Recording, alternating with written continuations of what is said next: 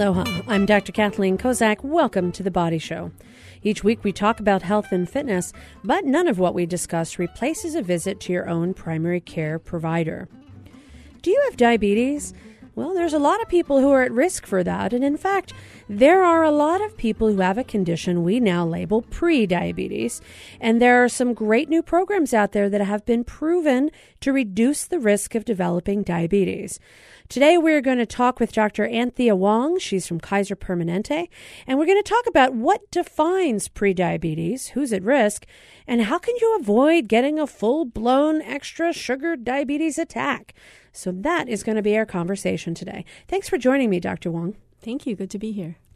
Now, diabetes, we know, has a lot of complications. But for those people who may not be as well-versed in what actual diabetes can do, what sort of things do you see in your practice about for those people who have had diabetes for a while, who maybe don't have the best of all control? What are some of these diabetes complications? So yes, diabetes really can cause a lot of complications, which is why we want to prevent it and treat it.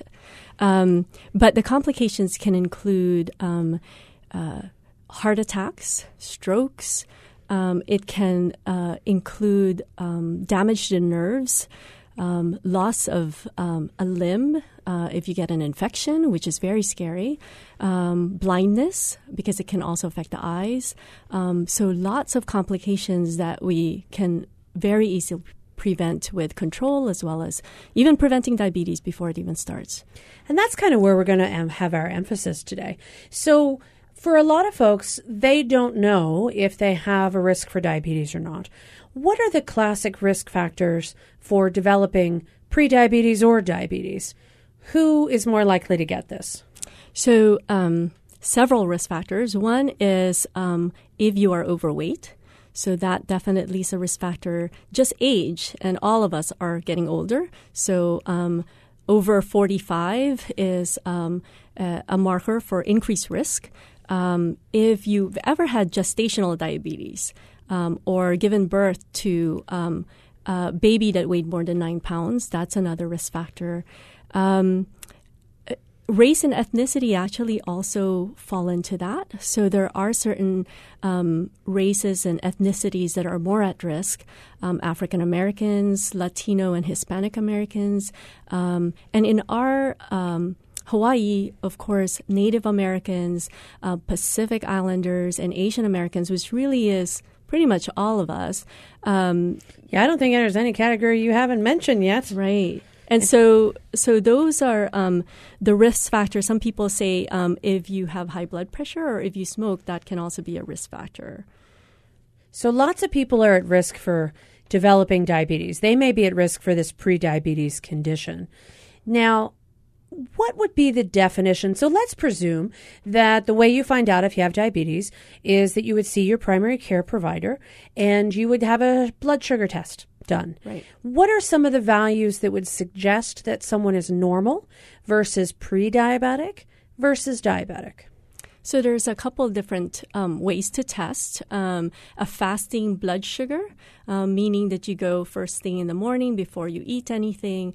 The fasting blood sugar is higher than the normal levels, but not quite at the diabetes level. So that's between 100 and 125. And then we also use another test called the hemoglobin A1C, which is the average blood sugar over 3 months. And that has prediabetes level between 5.7 to 6.4. Now, a couple of years ago, I remember way back, it was actually the end of 2009. I don't know why I know this.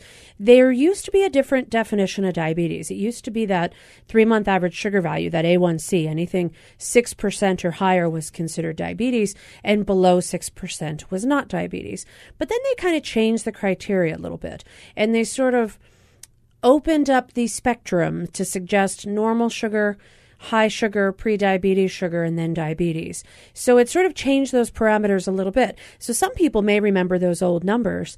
And now diabetes is greater than or equal to 6.5%. That's like the don't go to 6.5. But when we're talking about pre-diabetes, we're starting that level a little bit lower. We're starting at 5.7. That's right. And it used to be 6%, but now we've identified that as you get closer to that 6%, you are developing a slightly increased level of sugar that you don't want all the time.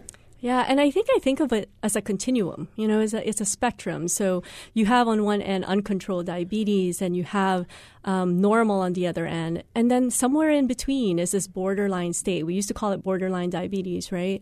But really, it's a continuum. So there's a little bit closer to normal, a little bit closer to diabetes, but it really gives us a chance and a window of where we can say, hey, we can reverse this, we can prevent this. And I think it gives us a little bit longer runway to work on it. So let's talk about that reversal, because that's a really key point, is that we're talking about a condition, prediabetes, that you could actually, there are scientific studies and proof that there is a mechanism to reverse this, to turn that spectrum back towards the normal sugar level. What are some of the basics of that reversal process? Yeah, so the biggest thing is really lifestyle. There's studies to prove this. And in fact, the landmark study, the Diabetes Prevention Program study back in 2002, I think, it was a long time ago, but really very much the evidence that lifestyle even works better than medicine to prevent diabetes. So they took people with prediabetes and the lifestyle group actually did better. So medicine works too, but lifestyle definitely does. So I think really, this is difficult because we're in the doctor's office just a fraction of our lives, but we're in our families, our work, our communities all the time, and that's where the hard work of lifestyle changes begins. So really, it's just weight loss of 5 to 7% has been shown to decrease the risk of diabetes, and really by quite a bit. So 58% in the study over 3 years, and sustained as long as you keep up with those lifestyle changes. And it really is nutrition, exercise, and the behavior change that goes along with that. So we all know what the diet is. Don't eat anything that tastes good. Let's just throw that out there right now. But there's a lot of different ways. Anything in moderation should be okay. Right. We know the exercise. You want to get some aerobic, some cardiovascular activity in. You want to get your heart rate up so that you can actually be making sure that your body's getting in better condition. Although weights are also good, and doing some weightlifting is helpful as well. All helps your body to stay in good shape. I'm curious about the behavioral change. When you think about that concept of behavior changes, what sort of things? I mean, smoking, okay, quit smoking. All right. But what other kind of behavioral changes do you think can help somebody who's looking at this prediabetes condition? I think it's really approaching the nutrition and physical activity in a way that fits their lifestyle, in a way that can be sustained. So, one thing that we've learned in working over many patients throughout the years is one size doesn't fit all. It really doesn't. And there's so many different situations in our lives. We might be, stressed at work or facing certain stressors in our family life as well. But there's something that's going to work for you at that moment in time. And it's making those changes little bit by little bit, and everything adds up. So, with physical activity, it's not much. It's, 150 minutes a week. It's 30 minutes most days of the week. And it doesn't even have to be all in one go. It's adding it up all throughout the day and making those little changes. And for eating, I agree with you. It really is. Sometimes there's so many confusing things about this diet and that diet, and eat this and don't eat that, and definitely don't eat anything that tastes good. But I think it's more of, I really like the Michael Pollan saying, where he says, eat food mostly plants, not too much. Kind of simplifies everything. And I think there's delicious food out there. Food is medicine. And we just have to find what's right for us at the moment in time within the situation that we have right now. All right, I'm Dr. Kathleen Kozak here in the studio with Dr. Anthea Wong, and she's from Kaiser Permanente, and we're talking today about ways that people can reduce the risk of developing diabetes by identifying if they have that condition, prediabetes, and figuring out what are the healthy ways to avoid heading down that trajectory to becoming a full-blown diabetic.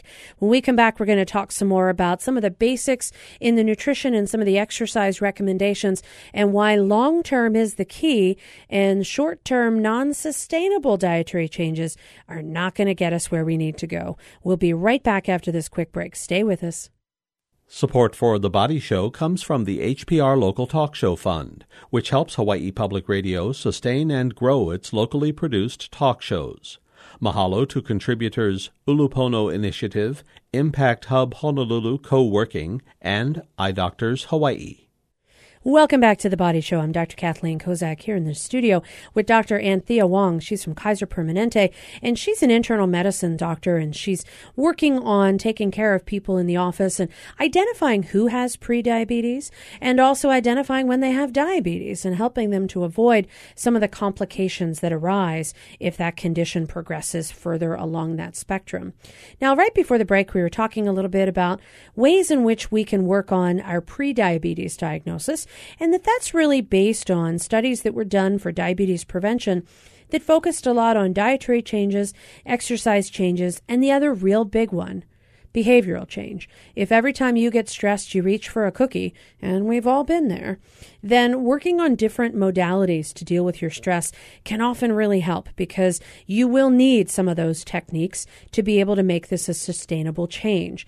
Now, Kaiser Permanente has worked with the YMCA. They have a diabetes prevention program. They have cohorts going on all throughout the island. They're actually also doing things on Maui as well. And I know that Kaiser also has a presence there, so it'll be a great combination.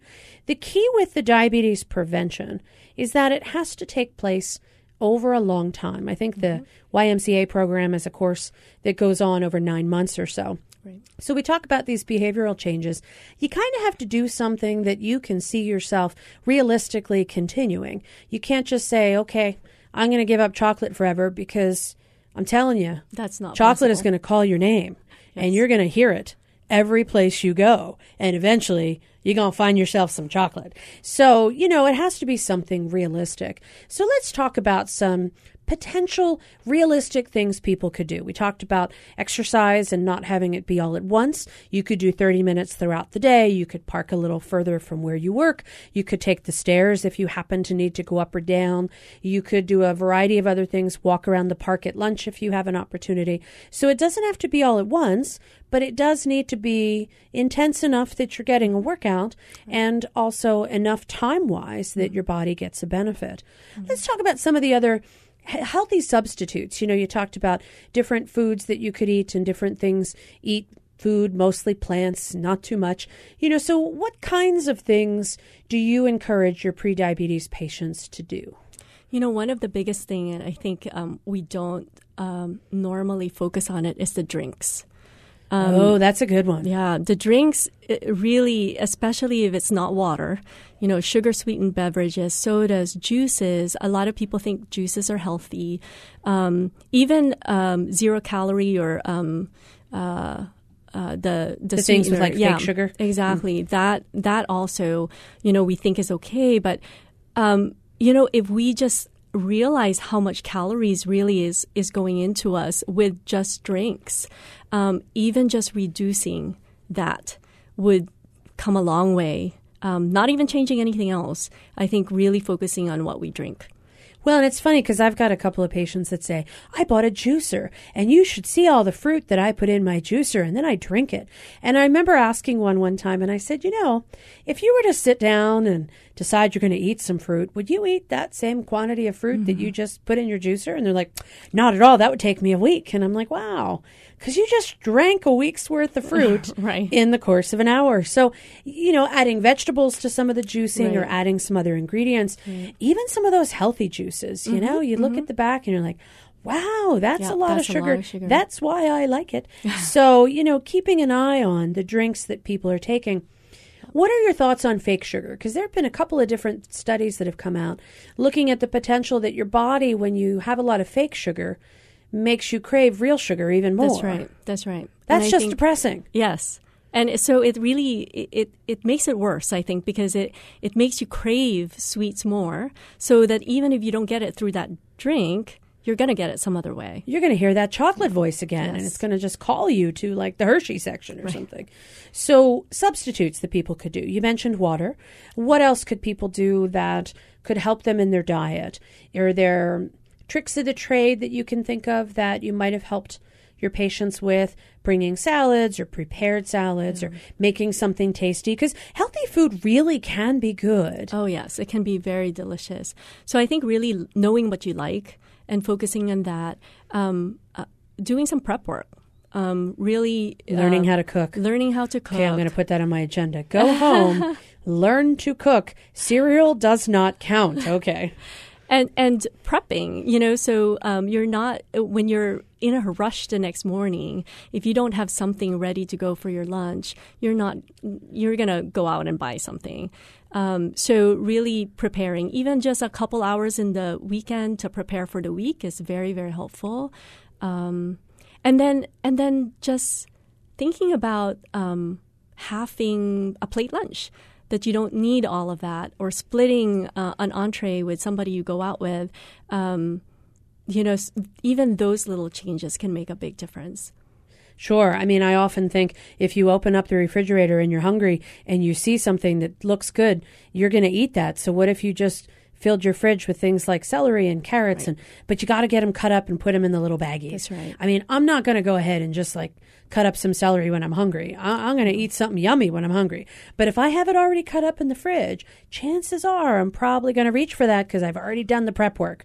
So chopping and putting things in easy, convenient packages. And I got to tell you can go to Costco these days and find pre-packaged, cut up. It's looking great. Mm-hmm. And I don't even have to use a knife. I can just grab it and go. And so there's a lot of convenience.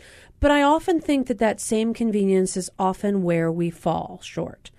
So when we get so used to convenience and we don't have the convenience, we tend to find ourselves maybe in drive-thrus or in places where food is given immediately. And the serving size in the United States has increased dramatically. Yeah. Bigger and bigger. The portion control, I think it really, that's where we slip up.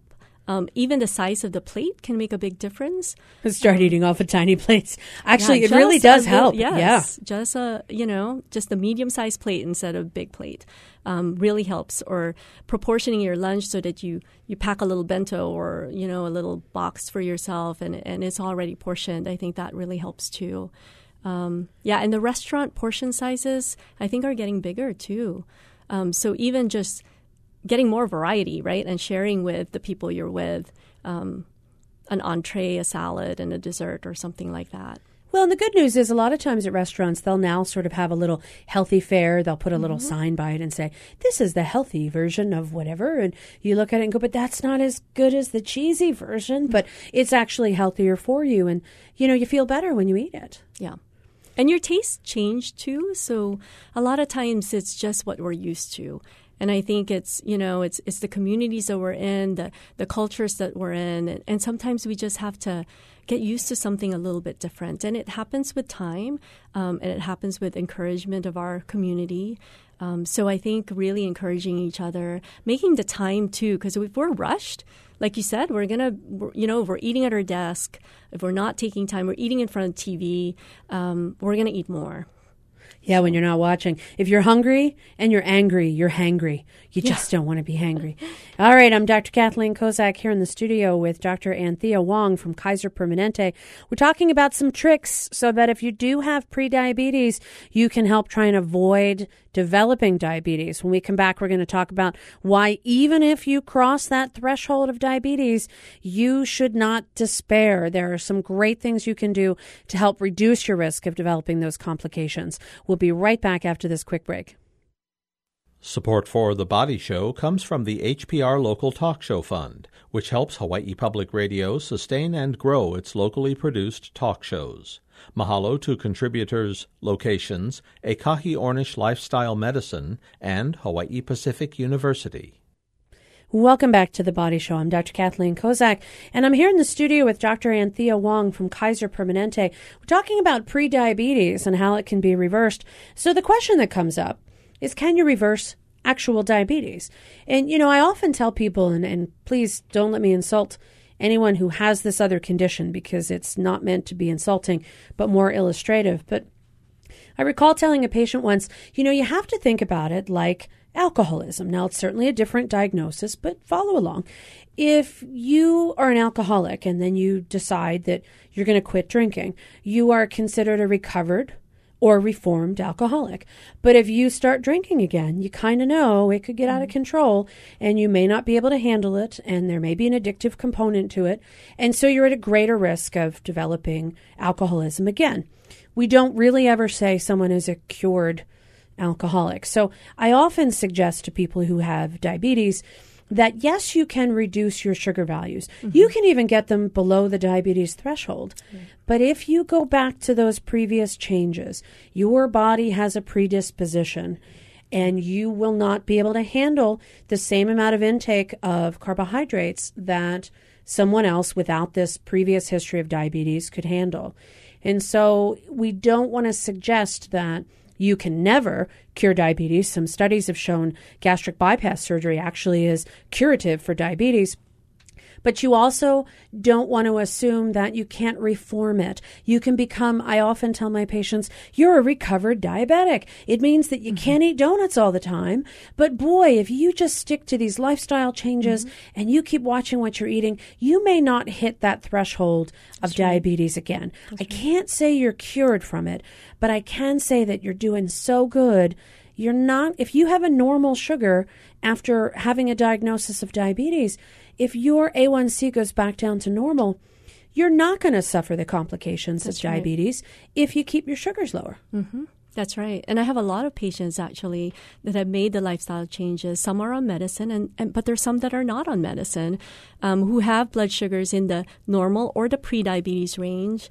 I have a very young and healthy 93-year-old who has had diabetes, type 2 diabetes for a long time, no complications, not on medicines, just very disciplined about, her eating and staying active. But those are the kind of stories that are really encouraging to me. Okay, a 93-year-old that's watching what she's eating and staying active. That alone is impressive, because if you can make it to 93, you're doing something darn good. Yep. And if you can just keep doing whatever that is, I am super impressed by you. And if you're still staying active and you're watching your diet at 93, I'm endlessly impressed. That's fantastic. Now, medicine isn't bad. A lot of folks feel like they failed if they get started on medication. Metformin is a medicine that's often used for prediabetes, can be used for diabetes and a couple of other conditions. But starting a medicine is not a failure. When you see patients who get a little discouraged because you've started them on medicine, what do you say to them to help them realize this is actually going to be helpful for them? It's not the failure that they may perceive it to be. Yeah. And I think that's very important. It's definitely not a failure. It really is about managing the condition. So, we manage it in a lot of different ways, and sometimes you have to manage it in multifactorial type of ways, like lifestyle and medicine combined. And sometimes the effects of both are synergistic and you get a really good effect. Metformin, especially for people with prediabetes, it's hard to make those changes. And sometimes those changes might not be enough. Sometimes it's just an overwhelming family history that you have. And the medicines really help. And metformin is really helpful, too, because sometimes it helps with weight. And so my patients with prediabetes actually really benefit in both ways, from just the blood sugar lowering as well as the weight reduction. Not dramatic, still need the lifestyle, but yeah, it's definitely not a failure. And for diabetes, that's the mainstay. We can control your blood sugars in however way we can. That is the goal. So taking medications if it gets your blood sugars in the normal range, you're going to reduce those complications. So the goal is to get to one place, and what avenues you take, what roads you take, what side streets or taking the freeway or however you get there. As long as you get there, that's really the key. Yeah, one size doesn't fit all. That's for sure. That's very true, because I've tried some of those shirts on, and I'm just going to say, nuh-uh. And I see people, no, that's not going to fit. So, certainly it sounds like this very personalized approach might be the best plan. Yeah. So if you have somebody who seems to be doing very well, do you see people get off of medicine? Yes. And just because you start it doesn't mean you're going to be on it forever. That's another key, because there's some, these days, although I realize that insulin often is crossing a different bridge when you have diabetes and you start using insulin, which is often not started early enough in the course of diabetes. Mm-hmm. But we've got so many new medications that have so many mechanisms that can help treat this condition with a multifactorial approach that you really do have a good chance of being able to work on this, not just with medication, certainly with lifestyle changes, but there's a lot more options now than there were 50 years ago. That's right. It really gives hope to a lot of people with prediabetes and diabetes. And that's really the key, is we want to make sure that people understand that, yes, you may have this condition, and don't be scared to get diagnosed. I think there's also a bit of a fear. I don't want to know what my sugar is. It's right after the holidays. Or I don't want to know. I know it's going to be high. But knowledge is power. Yes.